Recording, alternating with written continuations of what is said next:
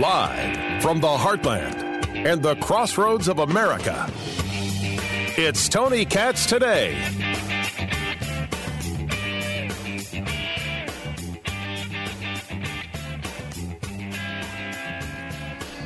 She basically got a bank buyout at a deal, like a sweetheart deal, like a hot damn, who do I got to know to get that kind of deal? I'm buying banks, like Silicon Valley Bank, for pennies on the dollar. I'm getting all those deposits. I mean, you got to admit, there are sweetheart deals, and then there are sweetheart deals, and then there's...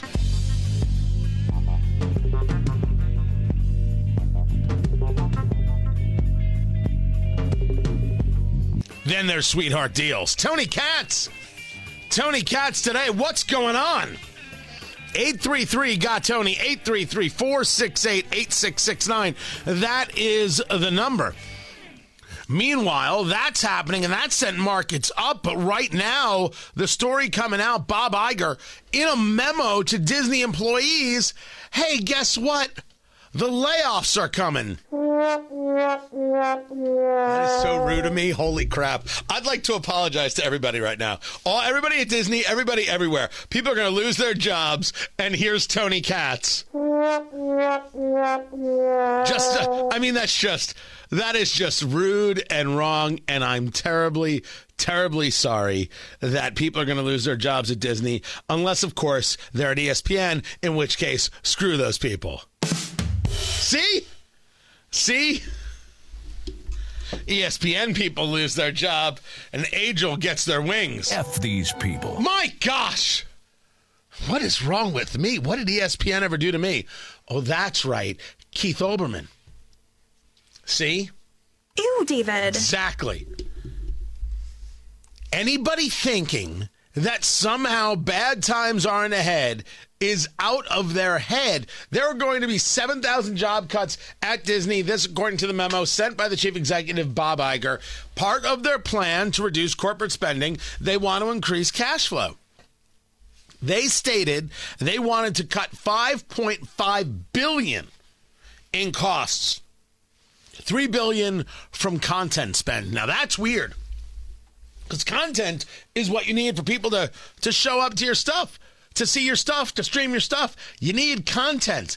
Turns out the people are totally into it. Totes into it.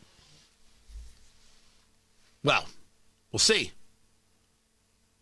We'll see who ends up getting laid off. Although I got to admit, the Disney conversation and the Disney layoff conversation, that's been going on for a while. I should say the ESPN layoff conversation. That's been going on for a while. It's been a lot of talk about that. Now I'm going to get more into the banking thing. I promise. But while we're on the conversation of work, I know you want me to talk about Trump's speech in Waco? I'll do it. You want me to talk about Joe Biden and the embarrassment of his statement about the border? Republicans want to slash border security. Republicans aren't keeping you safe at the border. We need to put more money into our border. Joe Biden actually put that out in a tweet. Who does he get to believe such a thing? That somehow it's the Republican Party that's looking to slash border security. The border has been problematic and getting worse for over 2 years now, and that's all Joe Biden's fault. It's all Alejandro Mayorkas' fault. It is all the administration's fault, and that is not partisan. That is factual, because they're the party in charge. And the concept of immigration and the border, that is under the purview of the President of the United States. And instead, what do we get? Those Republicans are cutting the budget. We want to make the border stronger. We're the Democratic Party. And here's our theme song. Hold on. I said, was that playing? Did that play, Ryan? Is it just me? Am I slowly losing my mind? Let me try that again.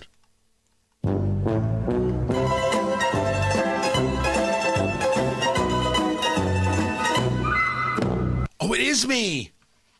Oh, man, you mean I had the timing right, just my headphones went to crap. Oh, look at that. Look at that. Live and learn. What do you know?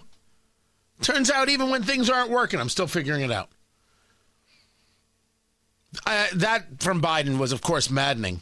This one's not. It's just the time that has people weird. There was a memo sent out by Elon Musk, and it went to all of his people, all the people who work at Twitter. And it said, you got to be back in the office. The office is not optional. What was part of the memo. And he sent it at 2:30 in the morning. And people are like, dude, was he high when he sent it? I mean, why would you send that out? Seriously, what's your deal? The memo was remote work is no longer acceptable. Every time I do one of these stories, or I share one of these stories, I know that I'm putting myself in tremendous danger because I'm a guy who works from home. But the work I do is completely binary. I am either on the air or I am not. I mean, that's just the way it is. I'm either doing it or I'm not. So there's no question about the content that we do here or the show that we do, right? My issue is not being in the studio, not being in an office. But I think we've all come to the understanding that there's a fair, if not large amount of people who are doing beyond the bare minimum and expecting to get paid the maximum. And simply that's not tenable. This is an important lesson. You are only valuable as an employee if you can create more value than what you're being paid, which is sometimes frustrating. But if you want the full value of what you're being paid, you got to be working for yourself. But then you might need people to work with you, and you have to pay them. And you know what you need out of them? An extra dollar for every dollar you're giving them, or a certain amount of dollars. So let's say I hire you. Let's say I hire you, and we'll call it $20 an hour. We'll call it $20 an hour. What can I say? I'm a giver. At $20 an hour. If you're not generating $21 an hour worth of output, why have I hired you? What is the purpose? If the objective of the hiring is to get back a return, there actually has to be a return. That return is $21. Otherwise, I've broken even, which didn't help me, or I'm losing, which of course doesn't help me. Are you telling me that the employee does not understand that their job is to create value that their employer is then able to capitalize on and profit off of? The progressive will see this as an unbelievably offensive comment. You see, you're profiting off the back of the worker. Allow me to say, for the record, yes. Change approved. Yes, exactly what you're doing, and that is good. If I have a business and I am unable to profit off of the person I have hired, I don't have a business. I have a money pit that's going to ruin me. Get away!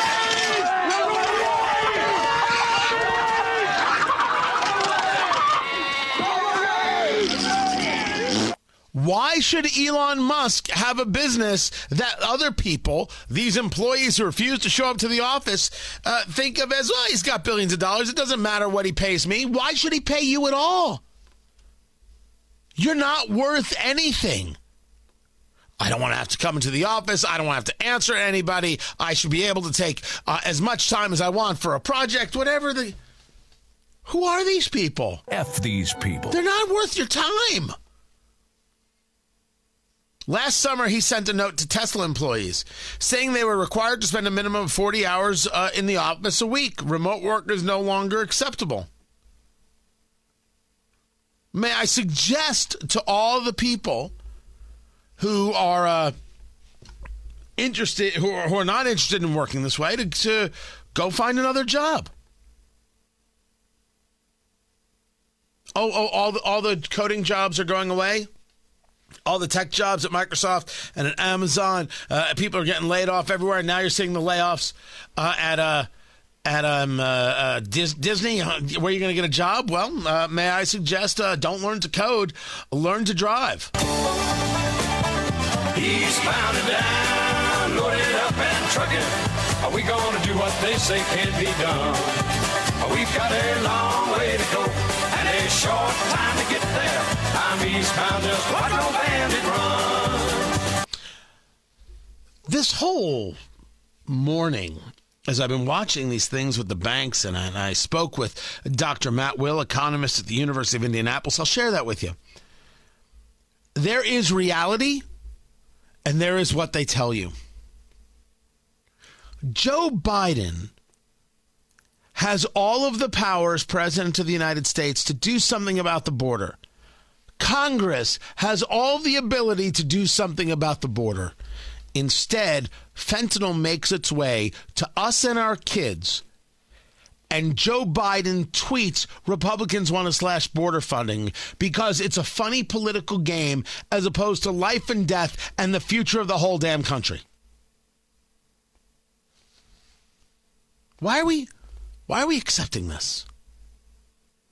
Why should Elon Musk accept the idea that people don't come into office? Why should anybody? Everybody who's been working from home is not somehow taking advantage, but far too many people are. And an employer is allowed to say, this doesn't work for me. And the employee, I'm not saying they have a right to hit you. I'm not saying you shouldn't be compensated for what you do and you could always leave the job. But stop thinking you're so damn special. You're not. You're replaceable. Guess what? So am I. It's a trend of conversations today about the ability to be replaced. You don't want to be replaced? Go start your own thing. You'll be the guy or the gal or whatever, and that's it. But stop. It's like university students who show up as freshmen and think 2 weeks in they can engage a protest to tell the administration how to do things. The administration can tell these kids one of two things. One, You don't have the votes. You don't have the votes. you got no say here. You're a freshman. Or, to bring it full circle, they can tell them this. We don't care how you feel about anything. There's the door. If you don't like it here, go to Cal Berkeley. Oh, that's right. You weren't smart enough to get into Cal Berkeley. Now shut your mouth and go to class. This idea that you, as the body, the person that created the thing, investing in the thing, built the thing, and then others get to dictate to you how you run your business or how you run your school or how you run your life or how you run society. I don't get told by 19-year-olds how I'm supposed to act. I tell 19-year-olds how they're supposed to act. That's that. It is phenomenal to watch. And it's not that every 18-year-old or 19-year-old somehow needs this lesson. Lots of good... I don't care what you want to say about millennials or Gen Z. Lots of good, decent people out there. Even younger. Feel the air quotes. By the way, you want to feel old? I went to Nashville. Oh, my gosh. Like, I don't think of myself as older, but they do. We'll get to that in a second. The employer has rights. And the employer gets to set how this works. And universities should take more opportunities to remind incoming freshmen that they don't know crap. Not angry, that's just a fact. And you got to operate in our system. We're not changing for you. And if you don't like it, leave. There has to be some stand-up, and there has to be support for the people who are standing up. Do I like the fact that Disney is cutting jobs? Oh, not necessarily, unless, of course, as I said, it's at ESPN. Change approved. What I care about is that they think this is what's necessary to keep their business lean, strong, and growing in a coming bad economy. The already in bad economy and the coming bad economy. And people are going to tell you that soon, hey, you can't fire us. The economy is bad. You should have been planning for that and thinking of another job. And trust me, they're out there. Eastbound and down. Tony Katz. This is Tony Katz today. What they say can't be done. We've got a long way to go. And a short time to get. Nappy boy, hey, pretty boy, hey, nappy boy. So the story is just breaking. We're trying to get everything we can on it to see what's going on. There's a shooting at a school in Nashville, known as the Nashville Christian School. Tony Katz today. Good to be with you. It was founded in 2001, part of the Covenant Presbyterian Church. Has 200 students. Don't know at this moment if we're talking about a student or an adult or others. We do know that the person referred to as the gunman in this shooting is dead. The shooter was engaged by MNPD, which I believe is Metropolitan Nashville Police Department. The Metro Nashville Police Department, that's correct, and is dead. That is what police have said on Twitter. Tony Katz today. Good to be with you. Metro Nashville Police also putting out an active shooter event has taken place at Covenant School, Covenant Presbyterian Church on Burton Hills Drive. The shooter was engaged by the Metro Nashville Police Department and is dead. Student reunification with parents is at Woodmont Baptist Church on Woodmont Boulevard. So what happened? Who this is, the story, that none of that as of this moment is known. Not a single part of this has made any level excuse me, of the breaking news. When it's out, I'll have it for you, but I assume people are just trying to get to their kids. There's some investigation to be done. We'll have much more of the full story tomorrow. I should also get into it. I don't know if I'll get to it today or not, because I also want to talk about what's going on with Israel, because it's nuts. No government can look more like a clown show in terms of its setup and operation than the Israeli government. But even this for Israel is just out of control. And on an odd twist, I don't think that the Israeli government is necessarily wrong. Because you elected Benjamin Netanyahu. He said, I want to engage a change of the judiciary. I'm running on this as a platform. And now he won. He's going to do it. And people are like, wait a second. And that's now led to fires in the streets. It's crazy what's going on.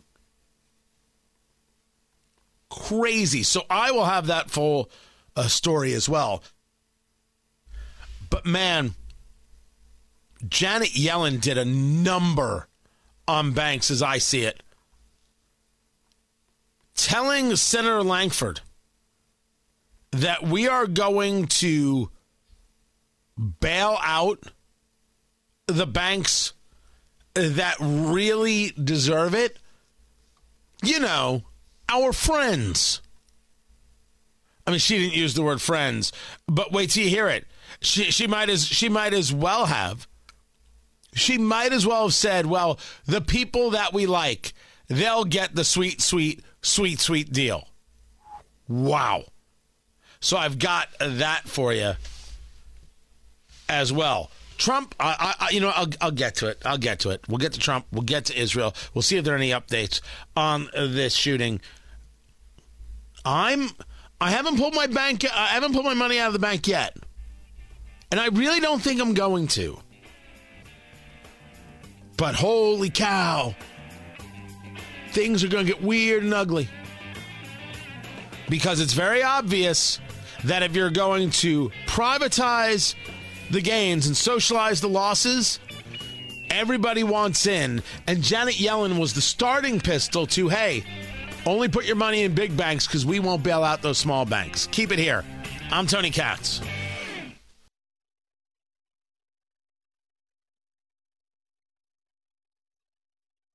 Now, we are watching in real time what's happening with the banks across America. We're watching in real time how clearly the federal government engaged a bailout of Silicon Valley Bank. We watched it happen. We watched it take place. But were we really prepared to have Janet Yellen, the Treasury Secretary, admit to us that all the banks are the same or all the banks are equal, but some are more equal than others? Will the deposits in every community bank in Oklahoma, regardless of their size, be fully insured now? Are they fully recovered? Every bank, every community bank in Oklahoma, regardless of the size of the deposit, will they get the same treatment that SVBP just got or Signature Bank just got? A bank only gets that treatment if a majority of the FDIC board, a supermajority of the Fed board, and I, in consultation with the president, determine that the failure to protect uninsured depositors would create systemic risk and significant economic and financial consequences. So what is your plan? Made that determination. Right. So what is your plan to keep large depositors from moving their funds out of community banks into the big banks? We have seen the mergers of banks over the past decade. I'm concerned you're about to accelerate that by encouraging anyone who has a large deposit in a community bank to say, we're not going to make you whole, but if you go to one of our preferred banks, we will make you whole at that point. Look, I mean, that's certainly not something that we're encouraging. That has happened. Thank goodness she's not encouraging it, because she's not holding up a sign and saying, go do this. She's not encouraging it. She's very much encouraging the thing. Guys, good to be with you. Tony Katz today. Let me bring in Dr. Matt Will, economist at the University of Indianapolis. Can I share a part of a text that you sent me that you said that I could share? I'm not gonna show the text, but you sent me that clip. Yes. You sent me that clip over the weekend via text, and all I responded with was, Janet Yellen's a mess. Excellent questions from Senator Langford there of Oklahoma.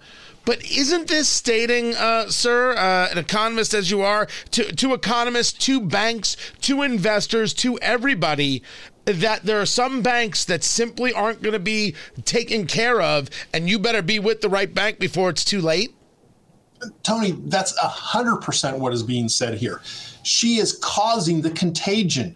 She is causing the systematic risk that she says she's trying to avoid, Tony, because she's saying to the big depositors in the big banks, we will protect you. But if you're in a local bank, we won't protect you.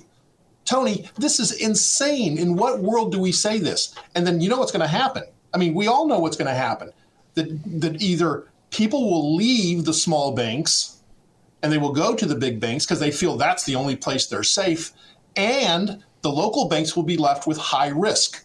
Because the high risk depositors, Tony, the high risk depositors were made whole at SVB. The high risk crypto venture capital depositors were made whole. So they've got all their cash. And where are they going to go?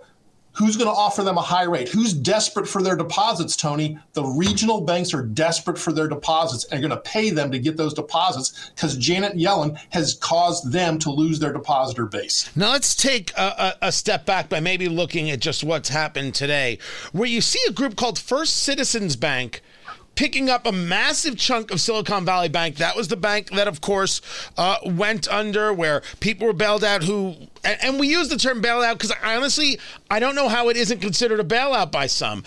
Bailed out people who were risky investors, got their money back. And it seems to me that this First Citizens Group, $75 billion worth of banking they picked up for $16 billion. I'm no expert, sir, but I consider that to be a pretty good deal if I can get it. Exactly how good of a sweetheart deal did First Citizens get, or is this just standard practice? No, it's not standard practice, Tony. They're picking up $56 billion in deposits 56 billion deposits and 72 billion in loans at a discount price of $16 billion, Tony. 16 billion. You and I are paying for that. You and I are the ones that are subsidizing that purchase that First Citizens got. You and I are paying for that. And it's mostly being paid by the regional banks, the small regional banks, the mom and pop depositors through higher fees that have already been assessed, Tony. You're paying for this acquisition, this bailout of Silicon Valley venture capital crypto bank subsidized by you, the taxpayer. Thank you, Janet Yellen. Now, go through, sir, talking to Dr. Matt Will, economist at the University of Indianapolis. Talk to me about how we are the ones who pay for it. Is it just a straight tax conversation? Your tax dollars here, now it's going to go to these people. Thank you very much. Or is there something else that we should be expecting down the road that, again, with our tax dollars, that means we're paying for it? How does it actually get paid for? The FDIC pool of money, Tony, is what's paying for this. And SVB took between 10 and 15%. The Wall Street Journal says 10%. My math is 15%. 15% of the entire FDIC insurance pool, poof, gone for one bank. So how did you pay for it, you asked? You paid for it because it is assessed, and it says this in the FDIC documents. The community banks are assessed a fee to replenish the pool. So your bank, Tony, down the street here, they are being assessed a fee in order to replenish that insurance pool. But here's how they're doing it, Tony. How much are you and I getting on a CD right now? Less than 1%. Non-retail customers of the big banks are getting 5%. So you and I are getting less money. You hear all this 5% treasuries, 4-5% CDs. Where is it, Tony? Ask anybody with a less than $250K deposit. Are you getting 5% on your CDs? The answer is no. Whoa. You're making an argument that retail customers are getting far less as a return on their CD than what non-retail customers are getting. Is that a conversation? Because one could argue, well, if they're investing more money and putting more money in the bank, they could be getting a better return. Tony, it is a fact that that's what's happening. And I sent you 2 screenshots. And I'm okay if we tell people about it, because one of them is a screenshot from Fifth Third's bank. For retail customers in Indiana, you and I, we cannot get more than 1%. Then you saw a screenshot for non-retail commercial customers who they're offering 5.05% on a CD today. Today, Tony, the retail, mom and pop are getting less than 1%. The big dogs that the FDIC is taking care of and Janet Yellen's taking care of are getting over 5%. That's how we're paying for it, Tony. We're paying for it because we're not getting any money out of the bank. So those people who are the large-scale investors are still getting paid, and we're paying for it by not giving us, a smaller-scale investor, less than $250,000, as you would describe it just in this conversation. It's by not giving us a return, but, well, if we're not getting a return, why the hell would we put our money in the bank to begin with? That's the whole point, Tony. She wants you to take your money out of the community bank and put it into the big giant national banks. That's what she's incentivizing. She said so in that Senate testimony. We saw it clear as day. But Tony, it's worse because the person who goes into the Fifth Third Bank and gets 5%, this massive investor, why do they have the money to invest in Fifth Third? Because they just got bailed out of SVB. Tony, you're paying coming and going as the taxpayer in this situation. You bail them out of SVB, and now you're subsidizing them to get a higher rate at a local bank because a local bank is desperate for depositors. Why? Because Janet Yellen pushed them away. Okay. Let's take a moment as I'm trying to get this downloaded for everybody to see. I'm going to get it up in a second. Talking to Dr. Matt Will, economist at the University of Indianapolis. Let's go over this again just to make sure I'm following every which way. You are an investor or you are a depositor at some local bank. Your argument is that those people aren't going to get any return at a local bank, but if they were to go to a larger scale bank, a Chase, for example, they'll get the return? Tony, I haven't looked at the Chase website and looked at their returns. I cannot tell you that for a fact because I haven't looked that data up. But yes, the fact is that you would get a better return at a larger national bank, but it's safer. That's more important. Forget about the return, Tony. If you're a small depositor, you have $100,000. Are you going to take a risk of losing that money? No, you're going to go to a larger bank because there you're going to be safe. When Janet Yellen says to Senator Langford, as she did, I mean, you saw it with your own eyes, you heard it with your own ears, that not every bank gets bailed out. Only banks that could lead to some level of systemic risk.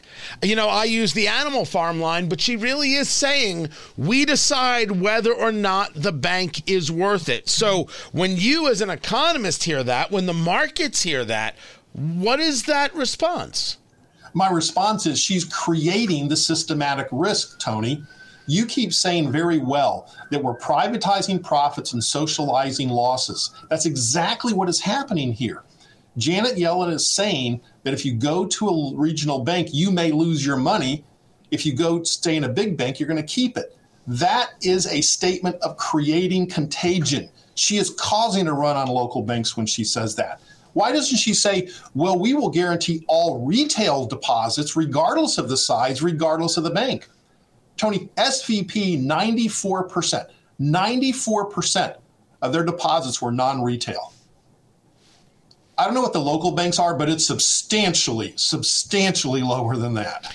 You know, I have some people commenting, and here's a comment. My credit union is paying 4% on high yield savings. That's pretty good. How do you, is this what we're talking about?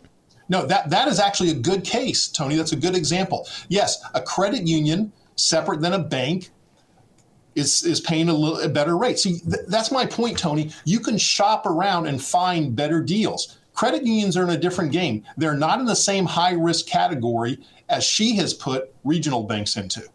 So, yes, you look at the Fifth Third website, you're getting less than 1%. This credit union's paying 4%. So the answer to your earlier question, yes, you can get better rates somewhere else. So what are you going to do with your money? You're going to move it. Why isn't, but now let's dig deeper. Why isn't the regional bank giving a better rate? They've been, it's one thing to say that Janet Yellen, the Treasury Secretary, is trying to incentivize people to go to a larger bank because she's claiming that's where your money will be protected. It doesn't answer the question as why the regional bank isn't paying more.